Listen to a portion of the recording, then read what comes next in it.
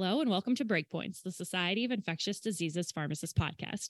My name is Erin McCreary, and I'm a clinical assistant professor at the University of Pittsburgh School of Medicine and the Director of Infectious Diseases Improvement and Clinical Research Innovation at UPMC. Today, my brain is full of some very provocative ID Week sessions for you, since we're going to recap the highlights of ID Week 2022 to close out the Breakpoints season. I am really excited to review this content, but I'm even more excited that one, I finally got to use the word provocative on Breakpoints. I've been trying to do that for about 3 years. And two, I am joined today by none other than the other three amazing Breakpoints hosts, Julianne Justo, Rachel Britt, and Jillian Hayes. These women need no introduction. You, our faithful listeners, know them quite well, and you've heard them host this podcast with brilliance and grace over the past few years. However, I'm going to introduce them anyway because I like them. So first, we have Dr. Julianne Justo, who's a clinical associate professor in the Department of Clinical Pharmacy and Outcome Science at the University of South Carolina College of Pharmacy.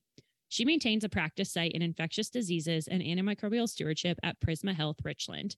Beyond that, Julie is quite literally a super mom and superwoman who she runs the ID Fellowship program at USC, along with raising two fabulous 2-year-old twins. Twins implies two. Sorry, there was a lot of twos there, Julie, but they have their mama's sharp mind, kind soul, and very awesome dance moves. So, Julie, it is an honor to podcast with you. Thanks, Erin. I'm super excited to be here, and thanks for making me sound so fancy. I gotta say, I'm proud of my kids' dance moves. They are really cute. You are fancy. One day they will be at Jillian's dance school. Don't you worry. Oh, yes. Yes. So that leads me to Dr. Jillian Hayes, an infectious diseases and antimicrobial stewardship clinical pharmacist at Duke University Hospital in Durham, North Carolina. Jillian, if you guys have listened to Breakpoints before, you know that she will be on Dancing with the Stars one day. So along with our theme, she will run a studio where she trains Julie's children. So keep a sharp lookout for this rising star. And also, Jillian has, I'm sure, been in the best mood all week because the real USC, that is South Carolina, beat Clemson at home this past Saturday, snapping a 40-game home winning streak and leaving Dabo in tears. So we are all just very excited about this. Welcome to Breakpoints, Jillian, you SEC gem, you. I mean, what do I even say after that? Like, my whole life is laid out in front of me. Julie, your kids are definitely like enrollees 1 and 2.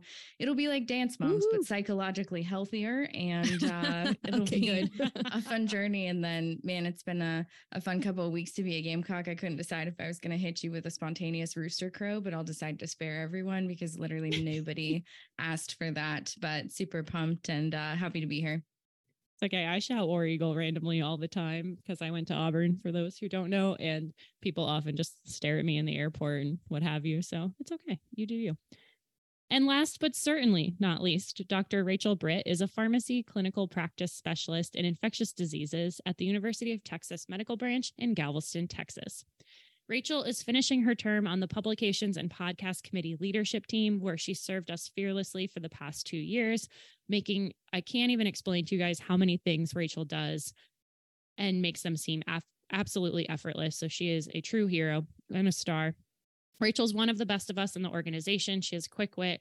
And my favorite thing about Rachel is she texts me all the time with these crazy Acinetobacter cases. I don't know. Her little pocket of Texas must have all this Acinetobacter outbreak, which we'll talk about a few drugs for Acinetobacter today. But I love chatting with Rachel about all things ID. And also, she was the one that told this entire team about the day we could sign up for Taylor Swift tickets. So she is the true MVP. Rachel, I am so excited to be co-hosting with you today. Thanks, Erin. I'm excited to be here. It's familiar territory for me, but I feel like it's extra special this time, sitting and looking at all of y'all's beautiful faces, although I am sorry to our audience right now that they are not able to see what I see because it truly is a glorious sight. That being our Zoom screen, which we should probably take a screen grab and post it on Twitter, I suppose, since Twitter seems to still be around for better or for worse. For now. For now. Yes, for now.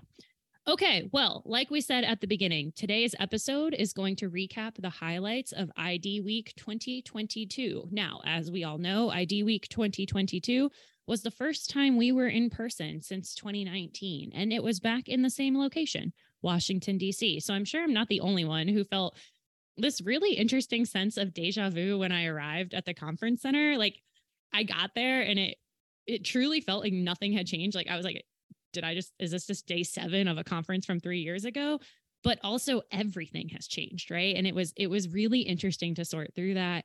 I don't know if you guys felt that in the air as well. Yeah. I'm a little more tired. I got a few more gray hairs, and I'm back. Yeah, it was great. I had significantly more back pain at the end of each day than a few years prior, which was shocking and saddening for me. But it was great to be back in person and to see everybody. I loved it.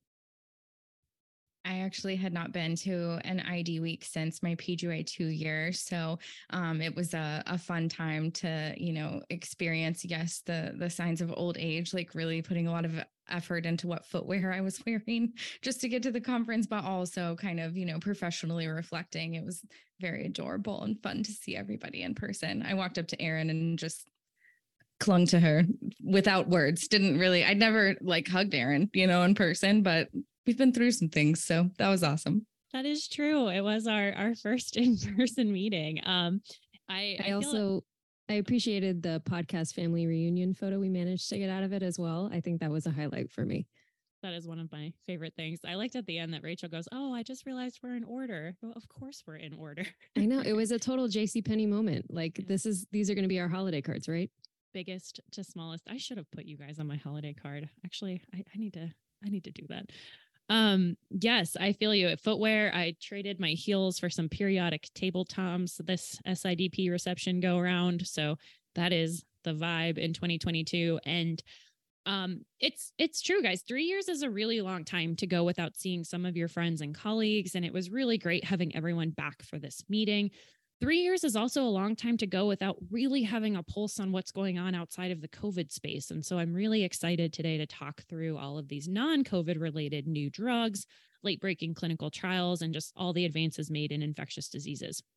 I want to thank IDSA, SHEA, SIDP, PIDS, and HIV-MA, which are the 5 partner organizations of the ID Week conference, for hosting such a great meeting.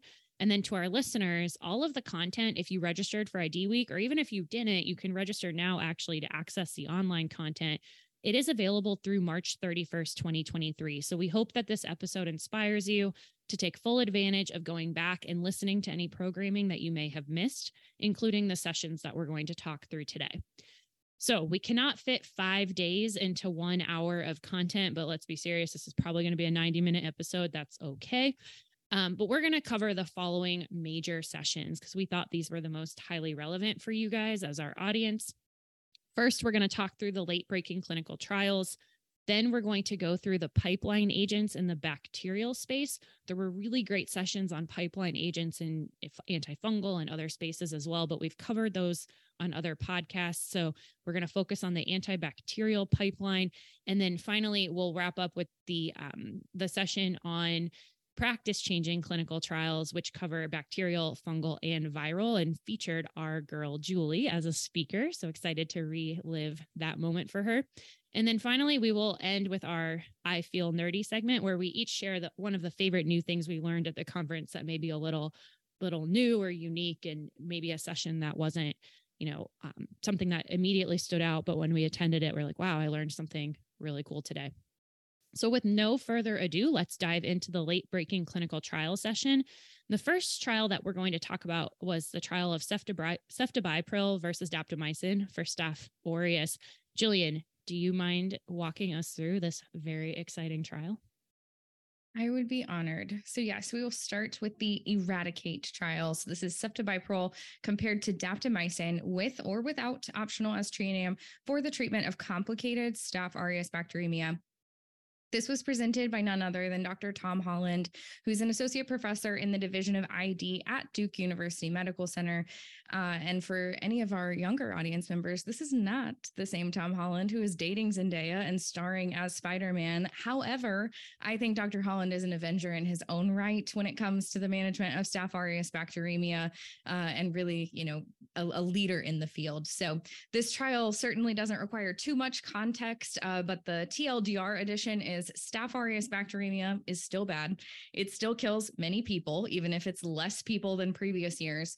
And we only have 2 FDA approved treatments for Staph aureus bacteremia, being vancomycin and daptomycin. It's actually been since 2006 since a new antibiotic has been approved for Staph aureus bacteremia. And I don't know about y'all, but when I started doing this math, I think I was in junior high when that happened. So like some things have occurred since 2006. So hopefully that will change soon. And that's why we're talking about this today. So the Eradicate trial, largest phase 3 study conducted for registration of a new antibiotic for Staph aureus bacteremia. Unlike the last trial that got Dapto its approval in 2006, this study utilized a randomized 1-to-1, double-blind, multi-center, non-inferiority design, and was designed under an FDA special protocol assessment, which is abbreviated SPA and makes this whole thing sound appropriately luxurious. It compared ceftobiprole, an advanced generation cephalosporin, to daptomycin with or without aztreonam, which was left up to the investigators should they desire gram-negative coverage for up to 42 days of treatment. It was dosed, interestingly, at 500 milligrams every 6 hours for days 1 through 8, and then transitioned to every 8-hour dosing on day 9 and forward. This was compared to at least 6 mg per kg of daptomycin.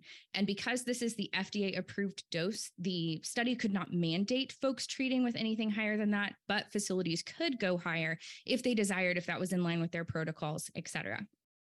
The primary outcome here was clinical success at 70 days post-randomization, and success had to require survival, symptom improvement, clearance of bacteremia, no new bacteremia-related complications, and no use of other potentially effective antibiotics. This was then adjudicated by a blinded independent data review committee that consisted of 6 experienced ID specialists here in the States. They randomized 390 patients, and 387 were included in the primary analysis population.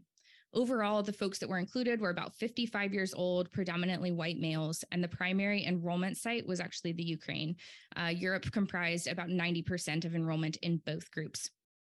About 1/3 of the patients in the daptomycin group received that concomitant aztreonam, and the most common source of bacteremia was skin and skin structure infections.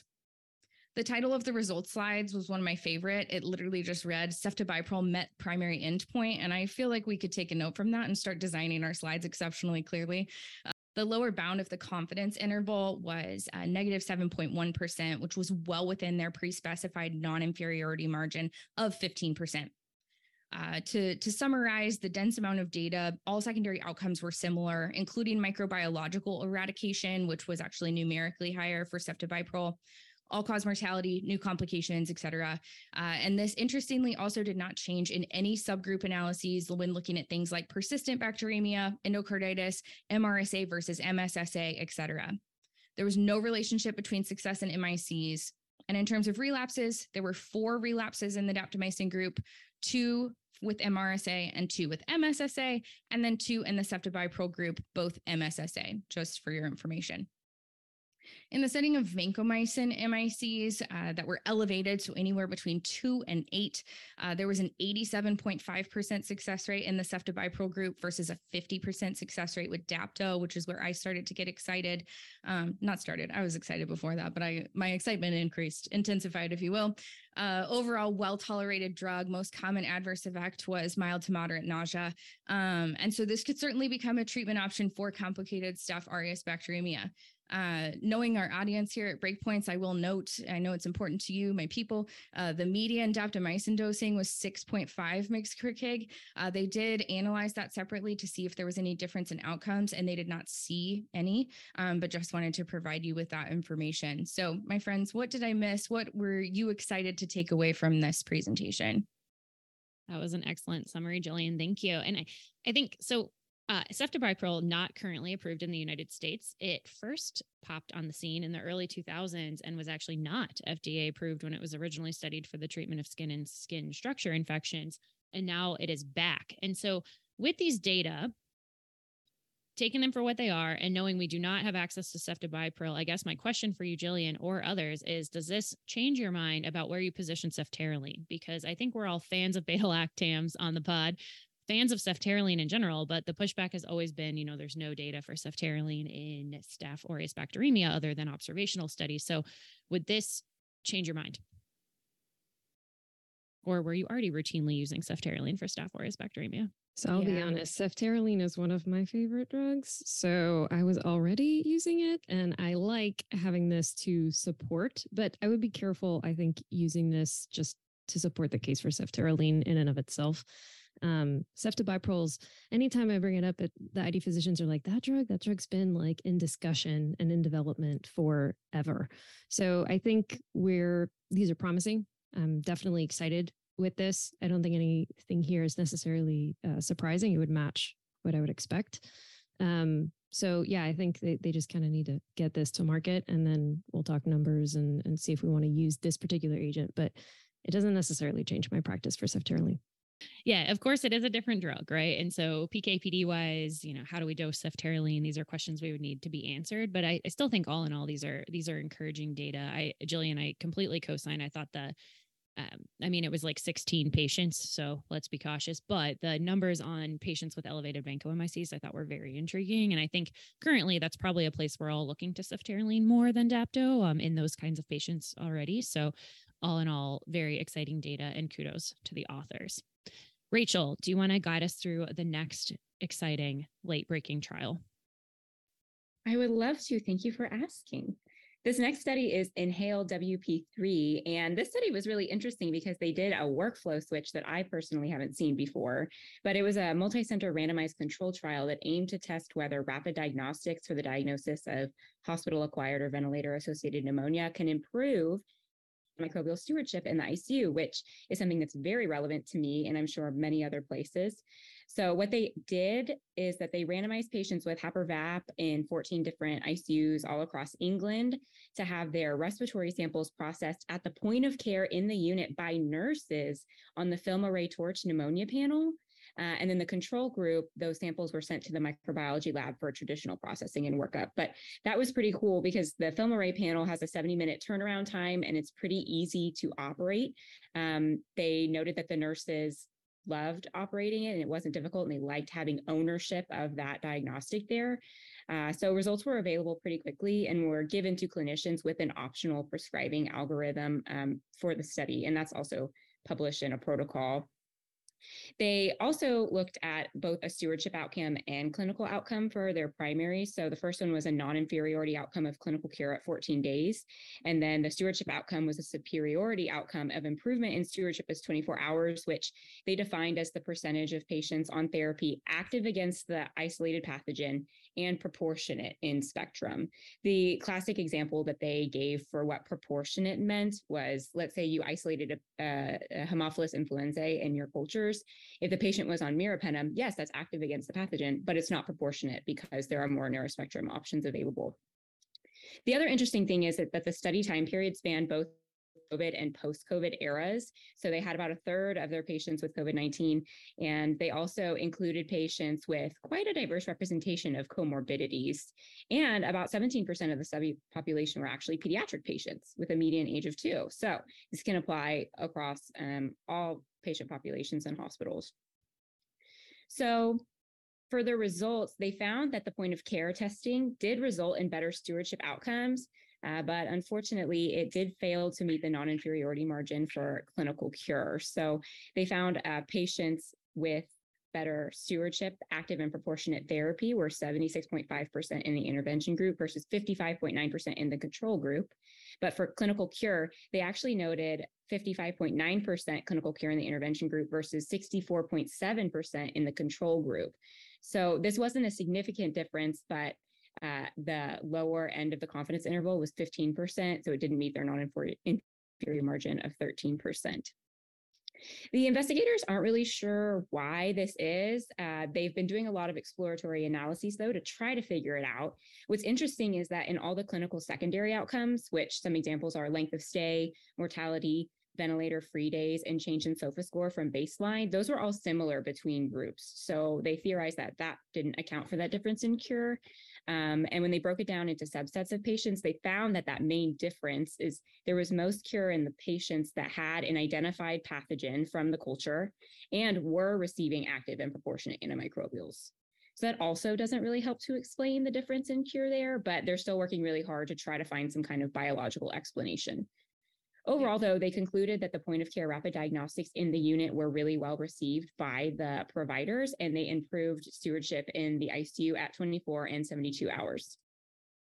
Yeah, this was a bummer for stewardship, right? So, and I think that last point you made is so important when they looked into subgroups, which again, be careful, but they were trying to figure out what the heck with these results where you have, like a 15% discord in the intervention arm doing worse, which is unexpected. Like no difference is one thing, but your intervention arm doing worse probably means something odd happened, or this is just some kind of anomaly. But they found that in patients that a pathogen was identified and they had the optimal therapy ASAP, the control arm, meaning they didn't have rapid diagnostic testing, did 20% better than the intervention arm. And so that to me is just like something weird is going on. And I feel for this group that's, trying to dig into this and figure out why these results could have been the way they were. But it's very odd that they got them on active therapy and optimal therapy faster, and outcomes were the same, if not numerically worse. So weird situation all around. But overall, I thought it was really neat that they had like the way they tried to pilot this with having nurses do this at bedside is, I think, really novel. Okay. I'm so excited because now I get to talk about CMV. So the next trial that was presented, I've been excited about this all day. I'm not gonna I know you have, Erin. Go for it. I'm like, oh my God, tonight I get to go through the results of the letermovir study. Okay. So the next, I wish that the listeners could watch you sometimes during these episodes, because this happened also during our febrile episode, and Erin physically starts to show signs of just joy and sheer enthusiasm. Yes. And I wish that could be captured in a podcast. Erin, I'm sorry, I'm delaying your excitement. You go, girl. Take it away. Okay. I'm so excited to talk about these data. I am physically excited. Okay. So then third trial in this session was the safety and efficacy of letermovir versus valganciclovir for prevention of CMV disease in CMV high risk, which would be donor positive, recipient negative kidney transplants. So as many of us are aware, valganciclovir 900 daily is the current FDA approved prevention strategy for solid organ transplant patients, all except livers. That's an odd caveat. But for the most part, standard of care is if you get a solid organ transplant and you're recipient negative or recipient negative, donor positive, or R positive, you get valganciclovir for X amount of time. Letermovir was approved originally for prevention in bone marrow transplant or stem cell transplant or whatever you call it. Letermovir has a lot of advantages over valganciclovir in that it's not renal dose adjusted and it doesn't cause myelosuppression or myelotoxicity. It also has no cross resistance with valganciclovir or ganciclovir resistance. The negative side to letermovir is it doesn't have any HSV or VZV activity, so you do have to give it with acyclovir. But all in all, it seems like a pretty promising compound for CMV, but it was only approved in cell transplantation up to this point. So studying it in solid organ transplant was important. It was huge, and this trial has been going on for quite some time. And so what they did is they went into this trial hypothesizing that letermovir was going to be non-inferior for preventing CMV disease or CMV syndrome, but that it would be significantly safer. The other thing, and to point out, and as we know as pharmacists, they're studying a kidney transplant population, which at baseline is inherently complex to take care of in the first couple of weeks after transplant, because you come out of transplant and you may have delayed graft function, or you just may have a significant change in creatinine over those first couple of weeks as the patient is adjusting to their new transplanted organ. And so renal function is so critically important, and often it's not a very complex surgery. Once they leave, kidney transplants are often able to go home a couple of days post-op. And so monitoring them and dose adjusting meds is a huge resource burden for healthcare providers. And so in general, a medication that's not renal dose adjusted is a win here. And so this was really important to explore. So what the primary efficacy endpoint was the proportion of participants who had adjudicated. So they did look at these cases and make sure they were legit. CMV disease, again, either end organ or syndrome, through 52 weeks. So they followed these patients for a whole year, which is why these results took a long time to come out. And then the safety endpoint was leukopenia, which they defined as a white blood cell count less than 3.5, or neutropenia, which they defined as an ANC less than 1,000. They had 601 patients in 16 countries, 94 sites, a very global effort here. really awesome work, 1-to-1 to letermovir or Valgan, and it was placebo controlled. So if you were in the letermovir arm, you took letermovir, active acyclovir, and then a placebo valganciclovir. If you were in the valganciclovir arm, you took placebos for letermovir and acyclovir. So a lot of pill burden to patients in these trials. And they stratified enrollment by the use of lymphocyte depleting inductions. That's really important too. 90% of the patients were able to complete the trial through a year, which is really incredible study retainment. But within that, a higher proportion of patients had to prematurely discontinue the study due to adverse events in the valganciclovir arm. Baseline characteristics were really well balanced. About half received lymphocyte depleting induction. So that I think is common practice now. And so that's relevant. Ultimately, primary efficacy endpoint CMV disease occurred in 10.4% of letermovir treated patients versus 11.8% in valganciclovir treated patients, which was an absolute treatment difference of 1.4 in favor of letermovir, and this did meet their non-inferiority margin. When they looked at just investigator-reported CMV disease versus what they ultimately adjudicated, the rates were about 17% in each arm, so higher as we would anticipate, and still non-inferior because they were basically equal in that case. And the efficacy held for all subgroups, including those receiving lymphocyte depleting induction. There were significantly more adverse events for patients treated with valganciclovir. 37% developed leukopenia versus 11.3% in the letermovir arm. And then neutropenia was 16.5% versus 2.7%. And 2 times as many patients in the valganciclovir arm ended up needing G-CSF to treat this adverse event. So to me, honestly, these are no-brainer practice-changing data. I think we could try to pick this study apart, and I'm sure every journal club will in both transplant and infectious diseases spaces. But valganciclovir isn't exactly affordable, and so letermovir is probably a little more costly when you look, milligram per milligram, but it's not like valganciclovir is pennies, and patient assistance programs have gone away recently. And so this actually isn't a med that's like necessarily easy to access. It's hazardous, so you tie in all other logistical complications, whereas letermovir is not. And you eliminate the need for renal dose adjustment in the outpatient space, and you eliminate the need for extra drugs to treat adverse events. And so with outcomes like this and the efficacy standpoint where they're basically equal, when you go to, then you have to go to safety. And that's how we assess, whether things are worth it and whether we should position these therapies. To me, these are absolutely practice-changing data. And I think one pushback might be, maybe the valganciclovir wasn't dose adjusted appropriately. And my only comment to that is, if you can't get it right in an RCT, you most certainly are not getting it right in the real world. And so even if there were 20% of the patients that didn't have appropriate dose adjustment, I guarantee you that's worse IRL. So this is very exciting to me. And I think this should be on the radar of every transplant surgeon, nephrologist, and infectious diseases specialist. I totally agree with you. I'm not even a CMV girl, and I was pretty psyched by these data. I actually wish this was out even earlier so we could have talked about it in a couple of other sessions as well. So I actually share your excitement about this one. Christmas for everybody. Yeah. Mm-hmm. Except our friends who do not observe Christmas, at which point it is a holiday gift to you and yours. Yes. Spread good cheer. Yes, it is. It's very, very, very exciting for our patients, quite frankly. It's just, and that's the most important thing to keep in mind. This is a simpler regimen. You don't have to keep changing their dose. They have less toxicities. It's great. Those toxicity numbers are serious. I mean, that's a big difference. Yeah. And I think those of us who care for this patient population, that tracks, right? It's not like you're seeing numbers in a clinical trial that are crazy and you're like, that's not my practice. That is my practice. That absolutely tracks that 1 in 5, half of my patients are going to get leukopenia or neutropenia. And so that's something we see, something we're seeing in the RCTs. And so all around, just very exciting. The next trial was interesting. So this was presented by Sujata Bhavmani, who is a pharmacist, and she's absolutely awesome, works up with the ICPD folks in New York.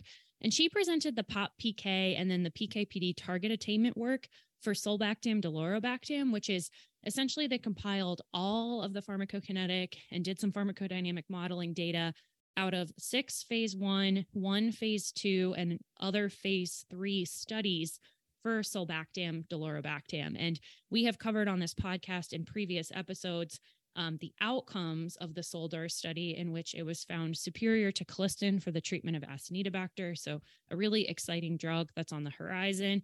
And essentially what these group presented is compiling all the aggregate PK data from all of these studies to really boil down to, what's going to be an acceptable breakpoint for when this agent does ultimately come to market. And to get to the punchline right up front, they propose a susceptibility breakpoint of 4. When they looked at exposures throughout all of the trials and then looked at outcomes, there really wasn't any relationship between exposure and outcome based on MIC. But the reason for that is because when you actually plotted patients' exposures versus the time kill curves in preclinical models, patients are consistently achieving excellent exposures at the dose that this drug is given at, which is a gram of sulbactam, a gram of delorobactam IV every 6 hours. So we're doing dose optimization of beta-lactams, which is a fan of everything we're all a fan of.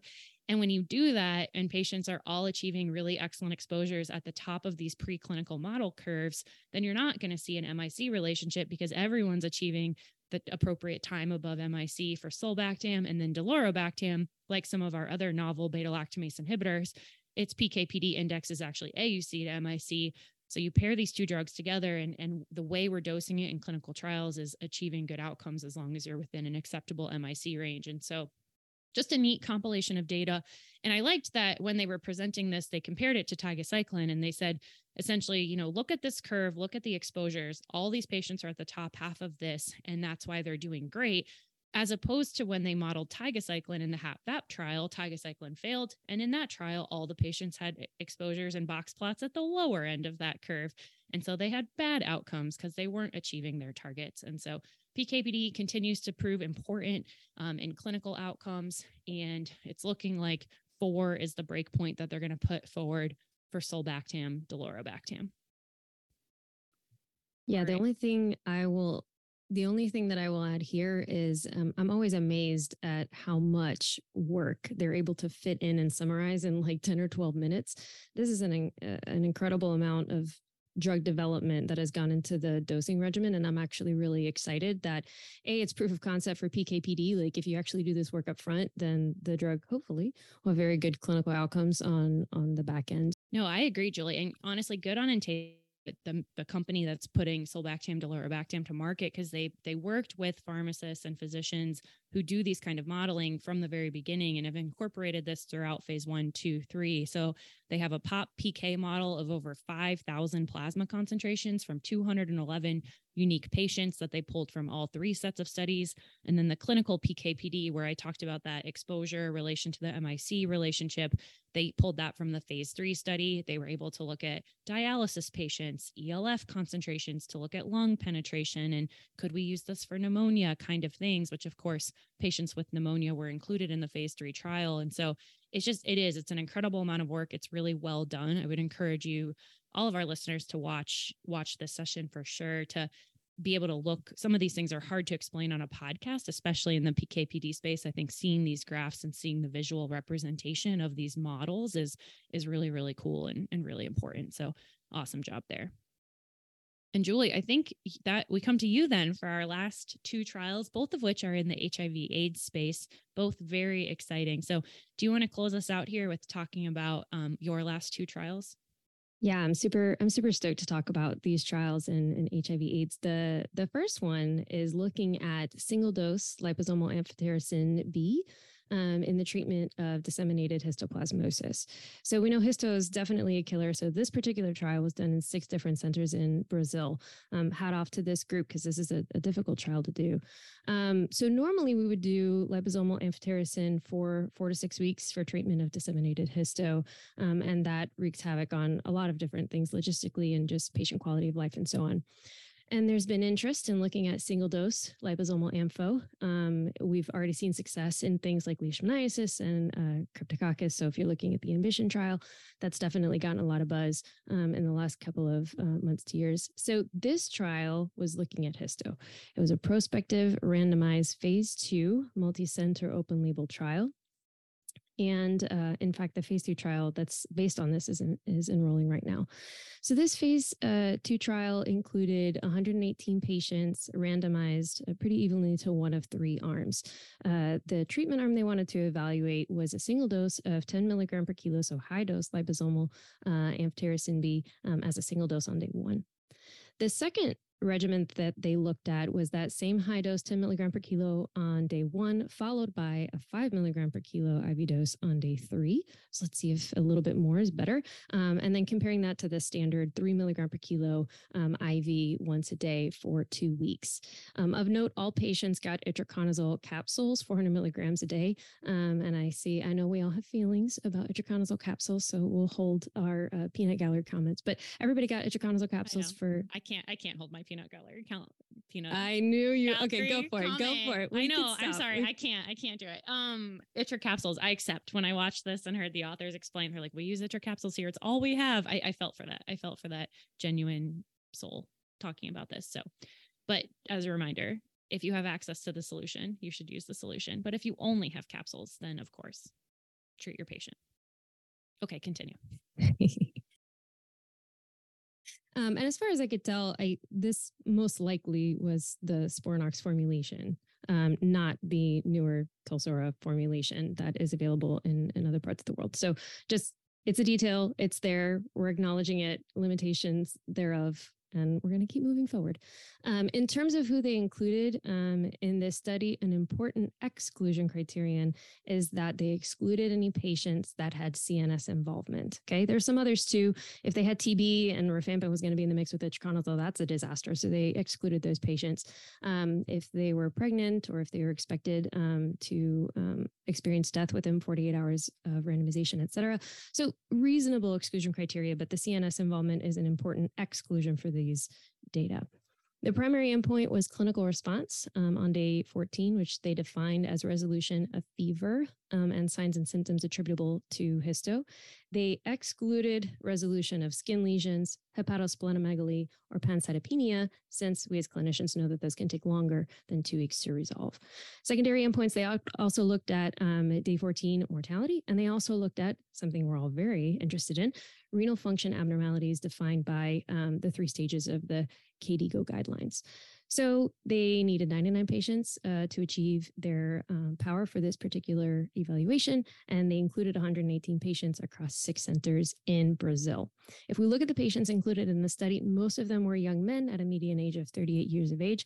And unfortunately, when you look at the baseline characteristics, these represent severe AIDS patients. So unfortunately, these patients, histoplasmosis was their first presenting AIDS disease in over half, and 51% of the patients, which again, just harks back to kind of the next trial that we're going to talk about in terms of getting patients tested and linked into care is really, really important. And we got some work to do there.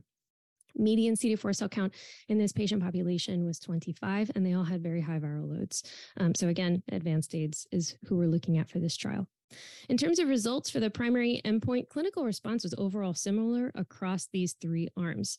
It was numerically higher, in fact, with this new single dose regimen that they were evaluating. So clinical response was found at 82% for that single dose LAM at 10 milligram per kilos on day 1, compared to 68% with the day 1 and day 3 dosing, and 72% clinical response in the standard 3 milligram per kilo arm for 2 weeks.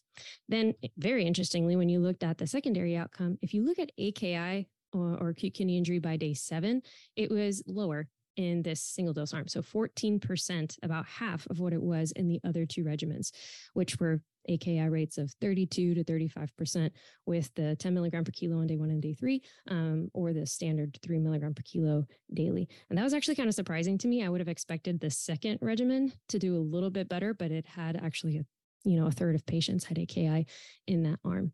Then when you look at overall survival on day 7 and day 14, it was relatively similar across all 3 groups, around 76 to 89%, and that the effect across the 3 regimens was sustained out to a year. So overall, the conclusions from this trial looked actually pretty promising. That single high dose liposomal amphotericin B appeared safe and efficacious as induction therapy for disseminated histoplasmosis in patients living with HIV/AIDS. I did find it interesting that there was unfortunately no advantage to the second high dose on day 3. That's the second regimen that they looked at. And the safety benefits that you saw with the first single dose regimen appeared to be lost if you gave that second dose on day 3.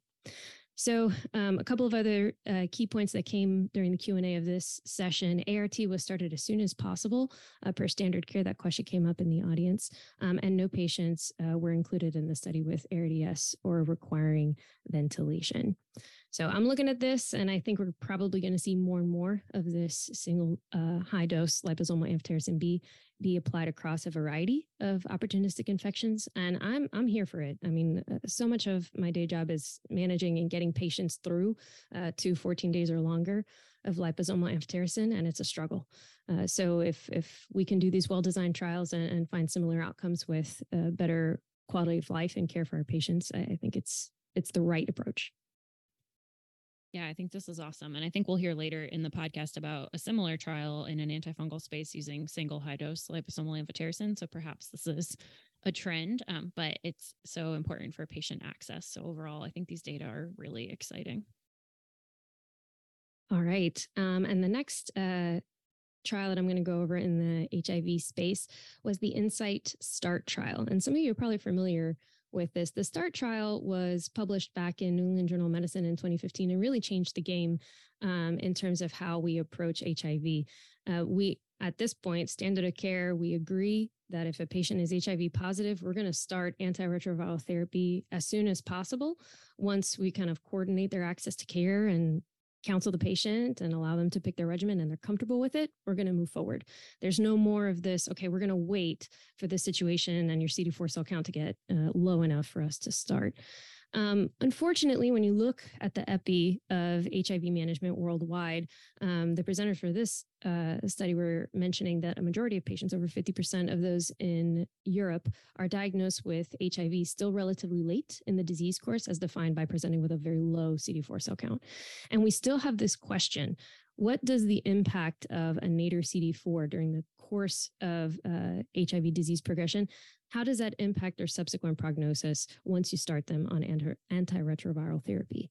And so the START investigators, to their credit, they figured we got the perfect study to analyze that. If you remember, this study was originally over 4,600 patients who are HIV positive. And the initial design of this study was to randomize patients to either immediate antiretroviral therapy, regardless of their baseline CD4 cell count, or to randomize them to the deferred antiretroviral therapy group, where they would wait to start antiretroviral therapy until their CD4 cell count dropped below 350 cells, or unless they had a AIDS-defining illness that presented.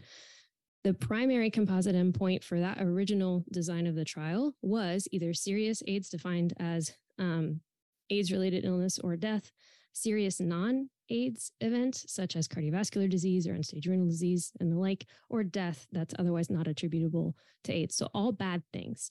The interim results for that study, which were published in 2015, demonstrated that immediate antiretroviral therapy reduced the primary endpoint event rate by 57%. And as we know, that changed the game. Now, if you're HIV positive and you can and are willing to take ART, we will prescribe it for you. Now, here's the part that they presented at ID Week 2022. They actually extended this study through 6-year follow-up, which ended in December of 2021.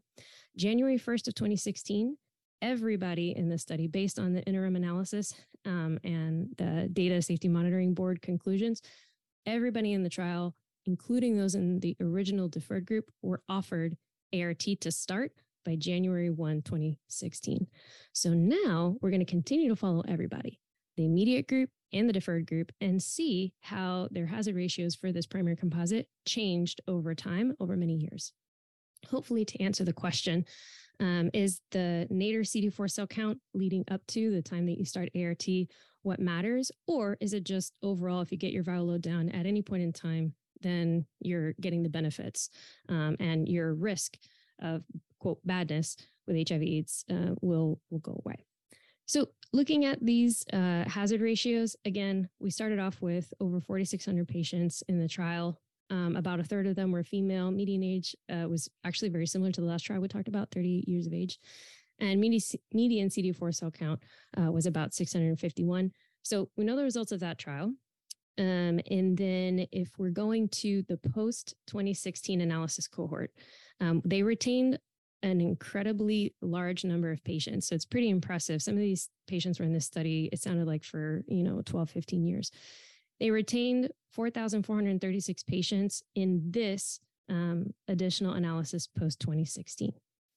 And so when you look at the results from this trial, pre-2016, the hazard ratio from the original, when we randomized and looked at the primary composite endpoint, hazard ratio in the immediate arm was 0.41. And that progressed, if you looked in those same two groups in the post-2016 interval, to a hazard ratio of 0.79, which was not statistically significant, but numerically still demonstrated that there's some excess risk that's happening in the post-2016 group.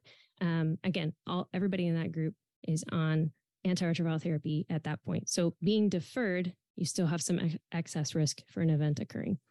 They did test for an interaction comparing the hazard ratios in the post versus the pre-group, and that was statistically significant. And the real kicker of this, that kind of, you heard like the gasps in the room, was when they looked at the subgroup analyses. And we know we all got to take subgroup analyses with a grain of salt, but it's actually, if you look at the magnitude, it's pretty impressive. The remaining excess risk in the post-2016 hazard ratio was primarily driven by patients that were 35 years of age or less. And the authors, when they're presenting it, were explaining there's nothing magic about 35 years of age. It was actually more of a spectrum, but it was definitely clear from the data that they had, the excess risk in the deferred group still having a higher event rate was driven primarily by those that were younger. We don't quite understand the reason for this. There still is probably going to spark a lot of research moving forward, and it's definitely got me thinking. But the findings thus far are consistent with the fact that the CD4 nadir hypothesis, that how low you go before you start really has implications for your prognosis overall, was really supported by this particular trial, as opposed to the HIV RNA hypothesis, which is as long as you get undetectable, you've got the majority of the benefit from ART. So this reinforces the need for early diagnosis and early treatment of HIV. It kind of re-energizes me to really kind of focus and find these patients and get them on therapy as fast as possible, because time does seem to be a factor. So what do you guys think? What other thoughts do you have from this particular trial? I graduated pharmacy school in 2015, and I remember being on APPE rotations and learning in my first, second, and third years about just the extensive conversations that went into starting ART, considerations, delaying if they had OIs, all these things. And then 2015, I graduated, and all of a sudden in residency, it's like everyone gets on ART ASAP. Everything has changed. And I remember being a part of that paradigm shift with these data. And I think it's just it's an incredible data set, and it's such a rich data set to follow those patients for so long. So I think it's really amazing that we're able to, continue to follow these patients and that we have these to make informed decisions. Absolutely. Erin, as someone else who kind of was a couple years behind you, but not too long, like watching this space change from when, we first learned about it in school to then treating these patients. This presentation in particular just made me have a lot of gratitude for all the work that goes into these incredible studies. Especially this one, they were, just talking about like the number of patients that they followed for so many years, just makes me super, super grateful. And we see how much it's impactful for patients. So Julie, to your question, I agree. I think it motivates me to try and screen as many people and pair that diagnosis with quick connection with care, because it's just so critical for outcomes for these folks.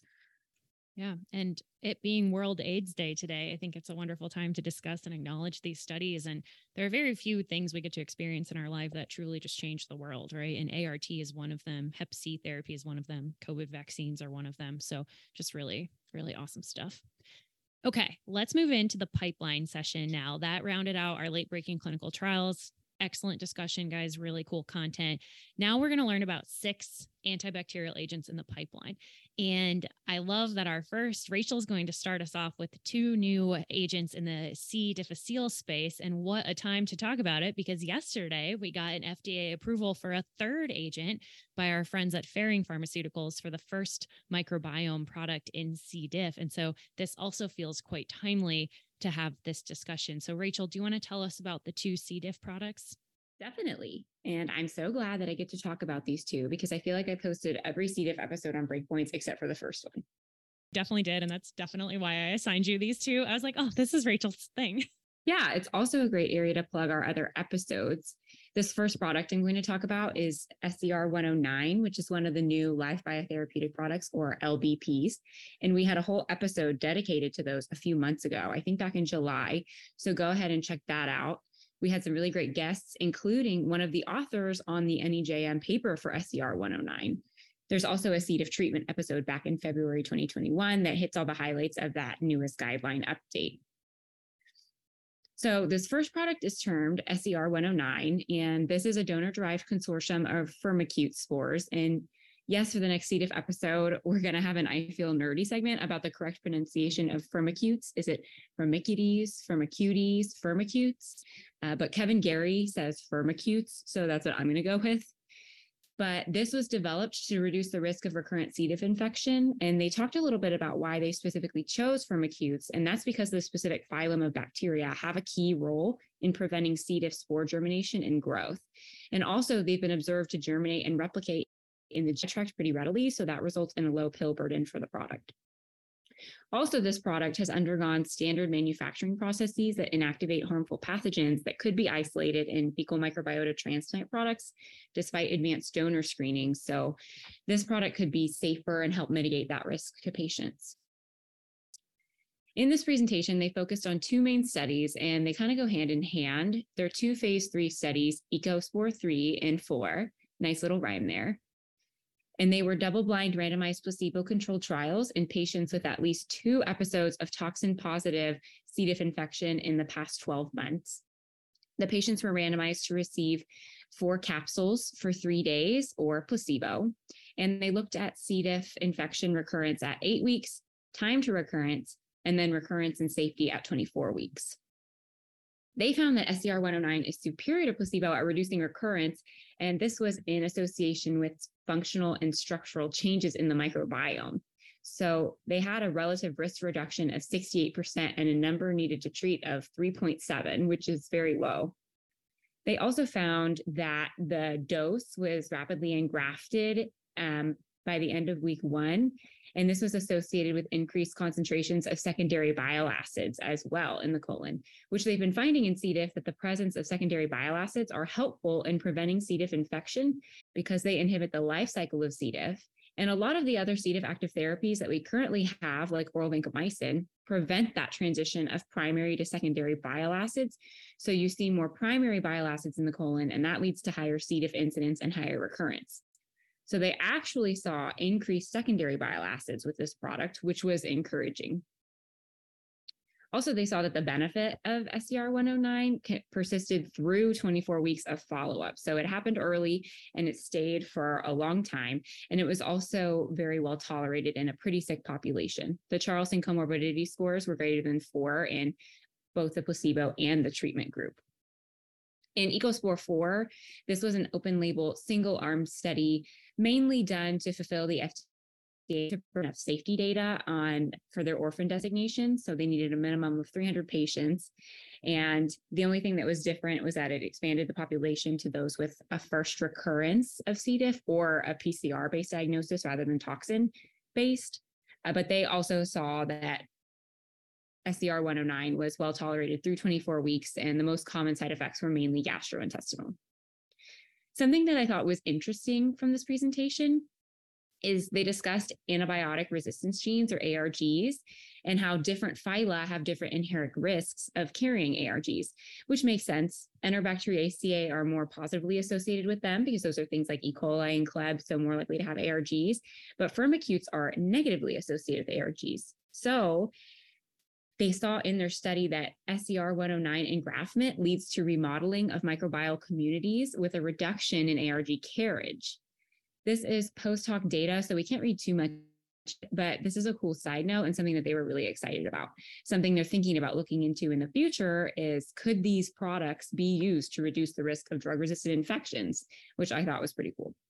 I think the microbiome pearls at the end of these novel C. diff agents are always just so fascinating. It's like, data, this is great, this is cool. And then they like the last two slides blow your mind every time. I know every time Kevin Gary presents, that's how I feel, which I think he actually presented the next drug you're going to talk about. So I'm sure we're about to learn even more cool things about the microbiome.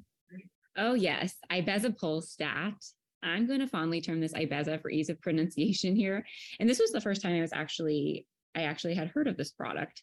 So it's different from SCR-109 in that it is a C. diff episode treatment product, not prevention for recurrence.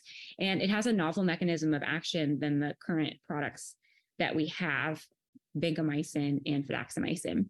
It's a small molecule guanosine analog that competitively inhibits the DNA POL3C enzyme. And this enzyme is essential for the replication of low G+C content gram-positive bacteria, which are mainly present in the Firmicutes phyla, which is where CDI is housed in the classification system.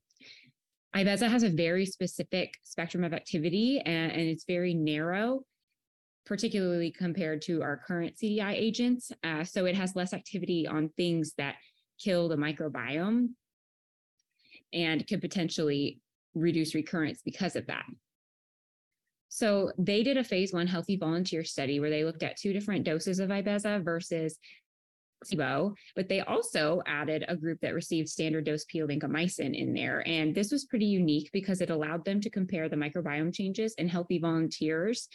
And they did this because vancomycin is very disruptive to the microbiome and thought to be the reason for the high recurrence rate. So including it there allowed them to observe microbiome changes even in the healthy volunteer stage. They also looked at the pharmacokinetics of the drug, which they found it was consistent with what you would want with a C. diff drug. It had a high fecal concentration with low systemic concentration, so not well absorbed. And it was also very safe. And again, has that more narrow spectrum versus vancomycin. Another highlight that he threw out, again, hitting it back to those bile acids, they found a beneficial effect. Ibezapolstat doesn't inhibit the conversion of primary to secondary bile acids like vancomycin does. So this was the first time, even in a healthy volunteer study, that they could predict an anti-recurrence effect of this compound. So that was pretty cool. And Kevin was pretty hyped about it, which made me get hyped about it too. Yeah, you can't see Kevin Gary talk without learning random facts about the microbiome you never knew. I know. Every time. It's very impressive. I'm putting bile acids in my next I Feel Nerdy. Maybe not this one, but I got to find a new one because that was very cool. Yeah, team secondary bile acids. You want as many of those in your colon as possible. I'm glad you guys are saying this too, because I thought that maybe I was behind and just like got left out of that fun fact. But my brain, I was like, what the heck? Bile acids? I didn't know this. And I'm furiously scribbling notes. Yeah, team secondary bile acids for sure. It's just fascinating. Wait until I tell you later that COVID is linked to your cortisol levels. It's just going to blow your mind. The human body is crazy. Julie, you're up next, I think, with another completely novel first-in-class agent, pivoting completely out of C. diff into urinary tract infections. But why don't you tell us all about your new drug? Yes, here we go. So this one was gepotidacin, which is a novel first-in-class triazosinaphthalene. Say that 5 times fast. And it's being... I'm so impressed that you just completely nailed gepotidacin and whatever that word you said second. And like, I could never have done that. I may or may not have practiced. That's why I gave you this drug, because I don't know. Well, okay. I'll say the triaza class and Gepo for short. I like Rachel's abbreviations. Everybody knows what we're talking about here, right? So Gepo is this novel first-in-class. Think about it as like a fluoroquinolone, but different. So stay with me for a second. They're developing it for treatment of uncomplicated urinary tract infections, as well as gonorrhea. We're not really going to focus on gonorrhea. They didn't focus on that in this particular presentation. But if you look at the spectrum of activity of Gepo, it does seem to have activity against a wide variety of gram-negatives and Neisseria gonorrhea, including multi-drug resistant isolates of each. So you can see why they're interested in these 2 indications. So here they primarily discussed the uncomplicated UTI data. This compound was discovered by GSK and developed in partnership with DTRA and BARDA as well. So it's nice to see that these partnerships are getting drugs further along in the pipeline. They've completed 3 phase 2 trials to date, and they have an ongoing phase 3 program with the oral formulation. And they really just wanted to introduce this product, its mechanism of action, and the trial for the phase 3 program with uncomplicated UTIs. So mechanism of action, y'all will definitely get some material for your next I Feel Nerdy. Gepo interrupts bacterial DNA replication by inhibiting DNA gyrase and topoisomerase 4. So 2 familiar targets that you'll recognize from fluoroquinolone's mechanism of action. However, gepotidacin's chemical structure is completely distinct from fluoroquinolone's. It binds to a totally different location, and it inhibits an earlier step of the enzyme function. And it has equipotent binding against both DNA gyrase and topoisomerase 4. So in theory, the organism, if it were to acquire drug resistance to Gepo, it would have to acquire resistance to both DNA gyrase and topoisomerase 4 together.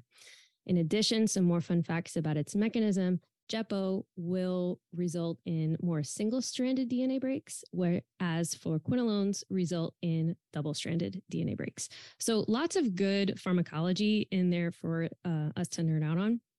And then kind of switching to the phase 3 trial design, they presented some of the PK/PD data that would get us up to their current dosing regimen that they're investigating for UTIs, which is Gepo 1,500 milligrams by mouth twice a day for 5 days. That looks very similar to the frequency and duration of what we use for nitrofurantoin, which is often standard of care for this indication.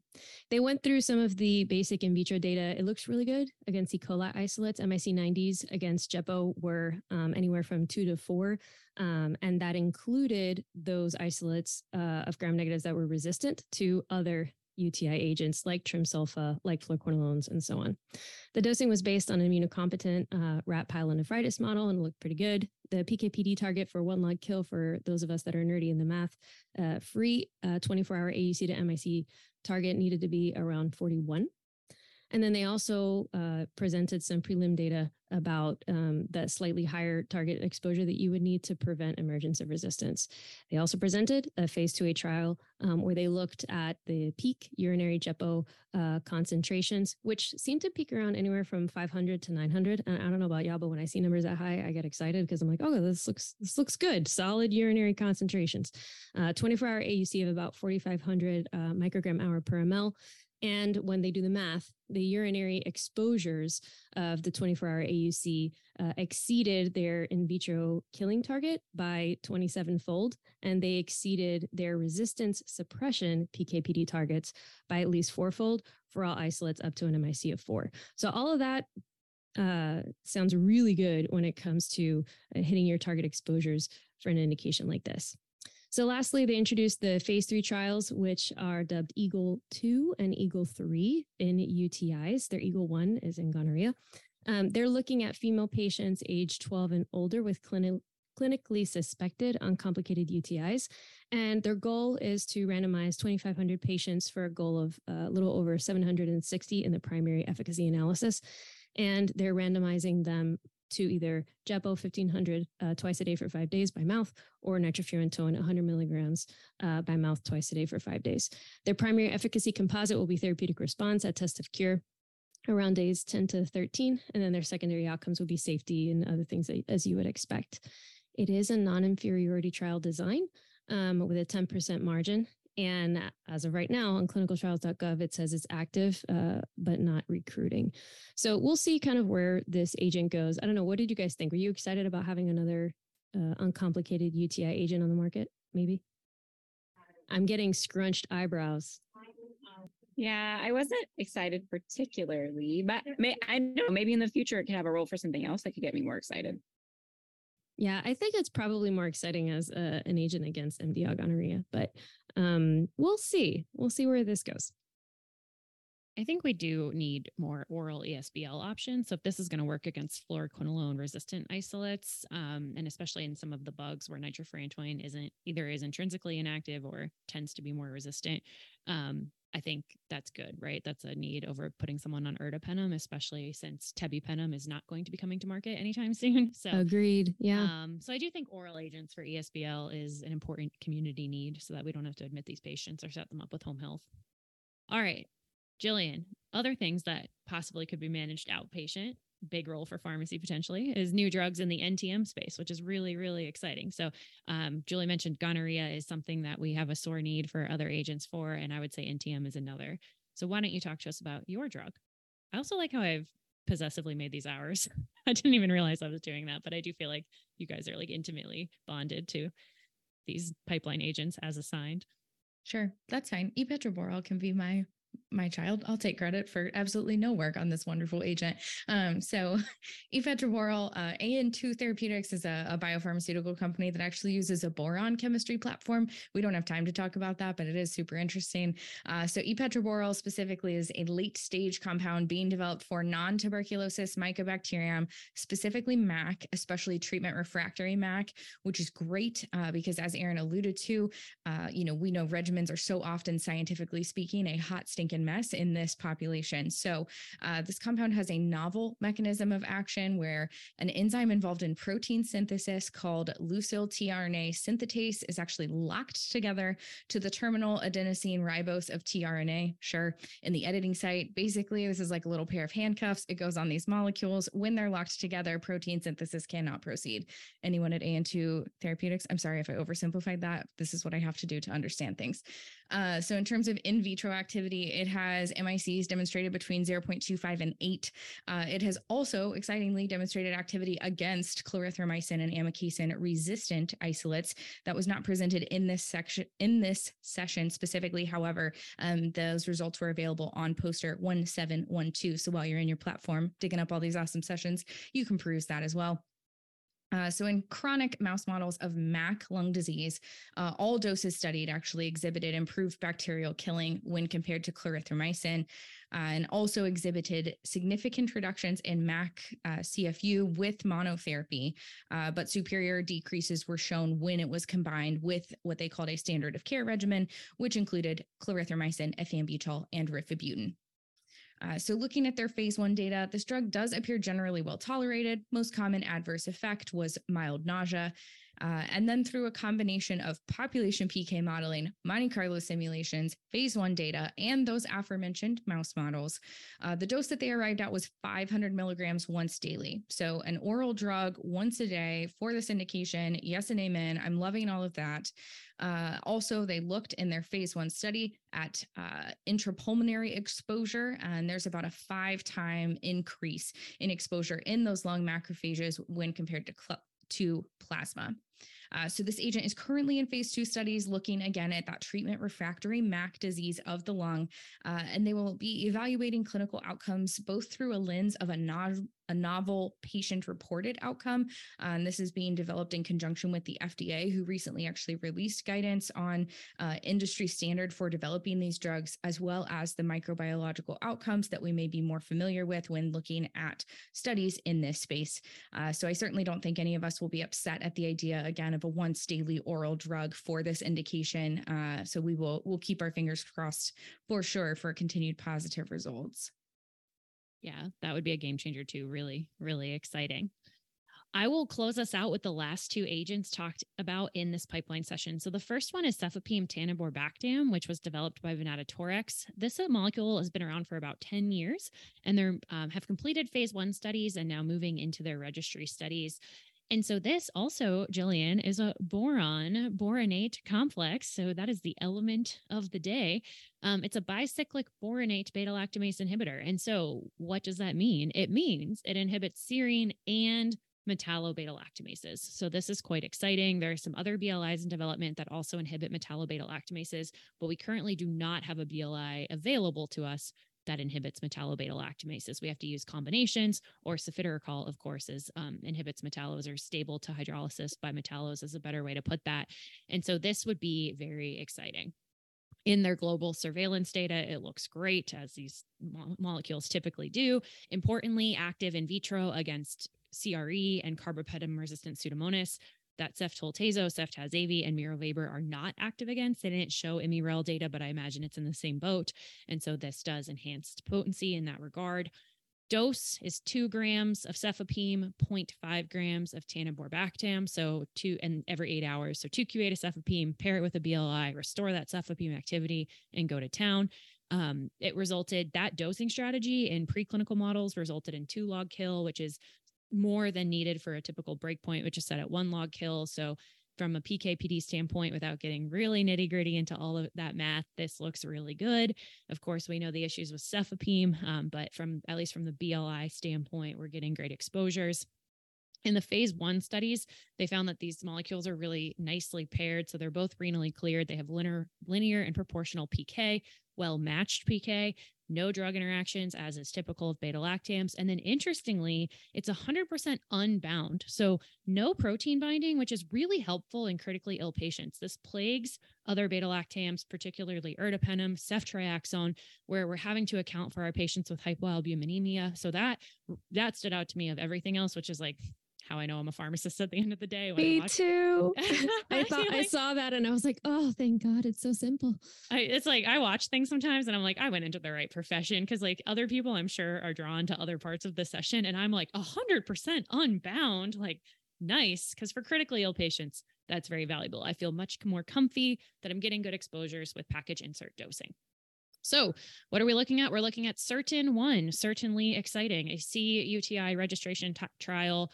I gave you the dose already. This is infused over 2 hours, as we're seeing with all beta-lactams, 2 to 3 hour infusions in their clinical trials in the package insert. You'll love to see it. And in this trial, long story short, it was superior to meropenem for the treatment of CUTI.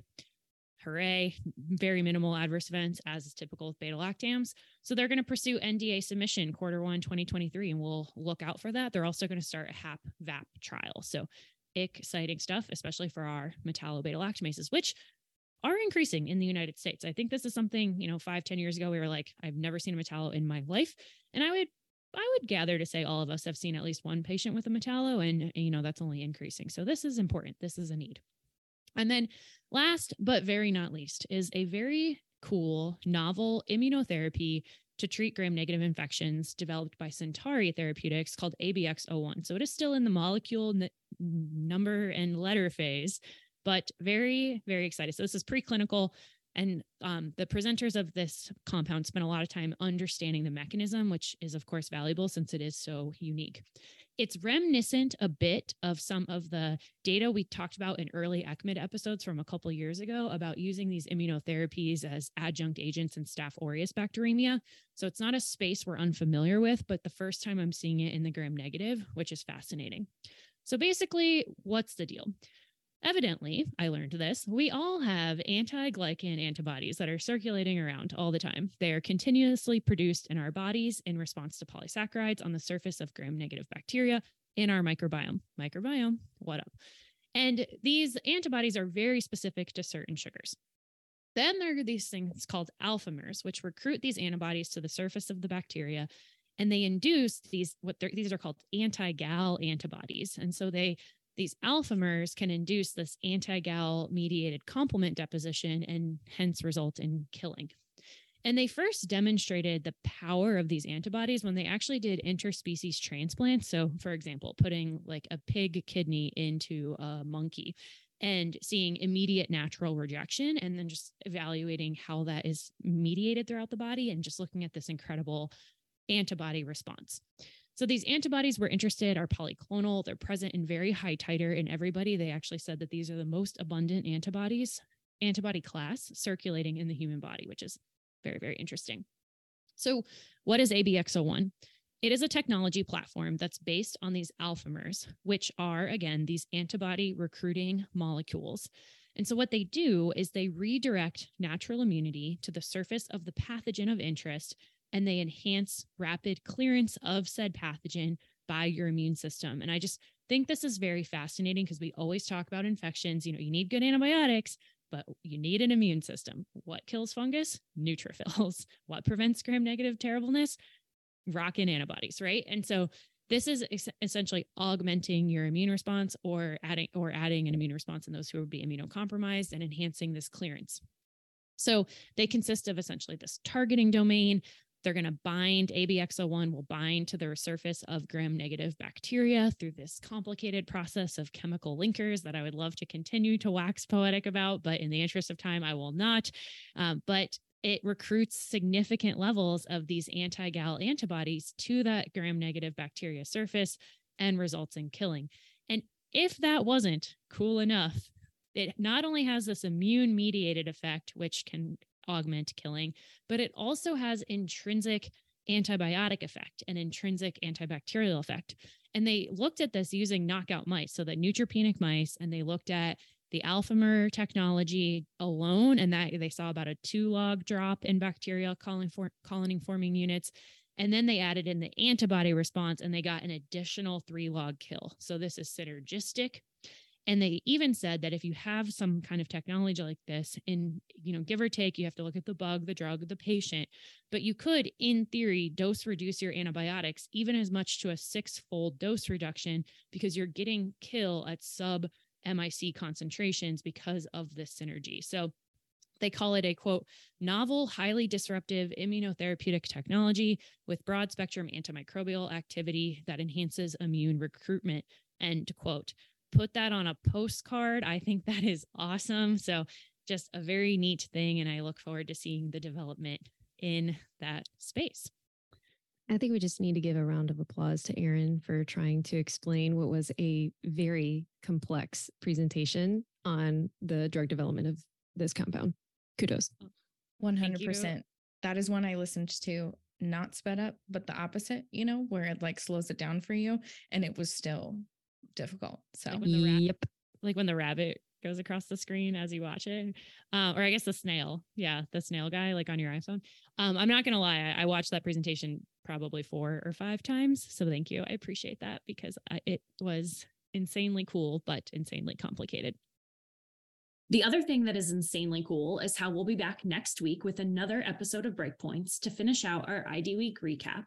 That episode next week is going to cover the practice-changing trials that were reviewed by 3 stellar presenters. And then we are going to cover the topics that we found most interesting or unique that may have flown under your radar during ID Week in our prized I Feel Nerdy segment. So thanks for listening to the late-breaking trials and the pipeline antibacterials that we were able to cover in this first episode. And we can't wait to be back with you again next week. Thank you for listening to Breakpoints, the Society of Infectious Diseases Pharmacists podcast. This episode was co-hosted by all the Breakpoints hosts, Erin McCreary, Julianne Justo, Rachel Britt, and Jillian Hayes. Breakpoints was created by Julianne Justo, Erin McCreary, and Jason Pogue. This episode was produced by Doctors Jillian Hayes and Jeanette Bouchard. Our production team includes Veronica Zafont and Justin Moore. The executive producer of Breakpoints is Kate Desir. Our theme song was recorded by SIDP member Steve Smoke. And you can subscribe to Breakpoints on Apple Podcasts, Stitcher, or wherever you get your podcasts. Thanks for listening and helping SIDP achieve our vision of safe and effective antimicrobials for now and the future.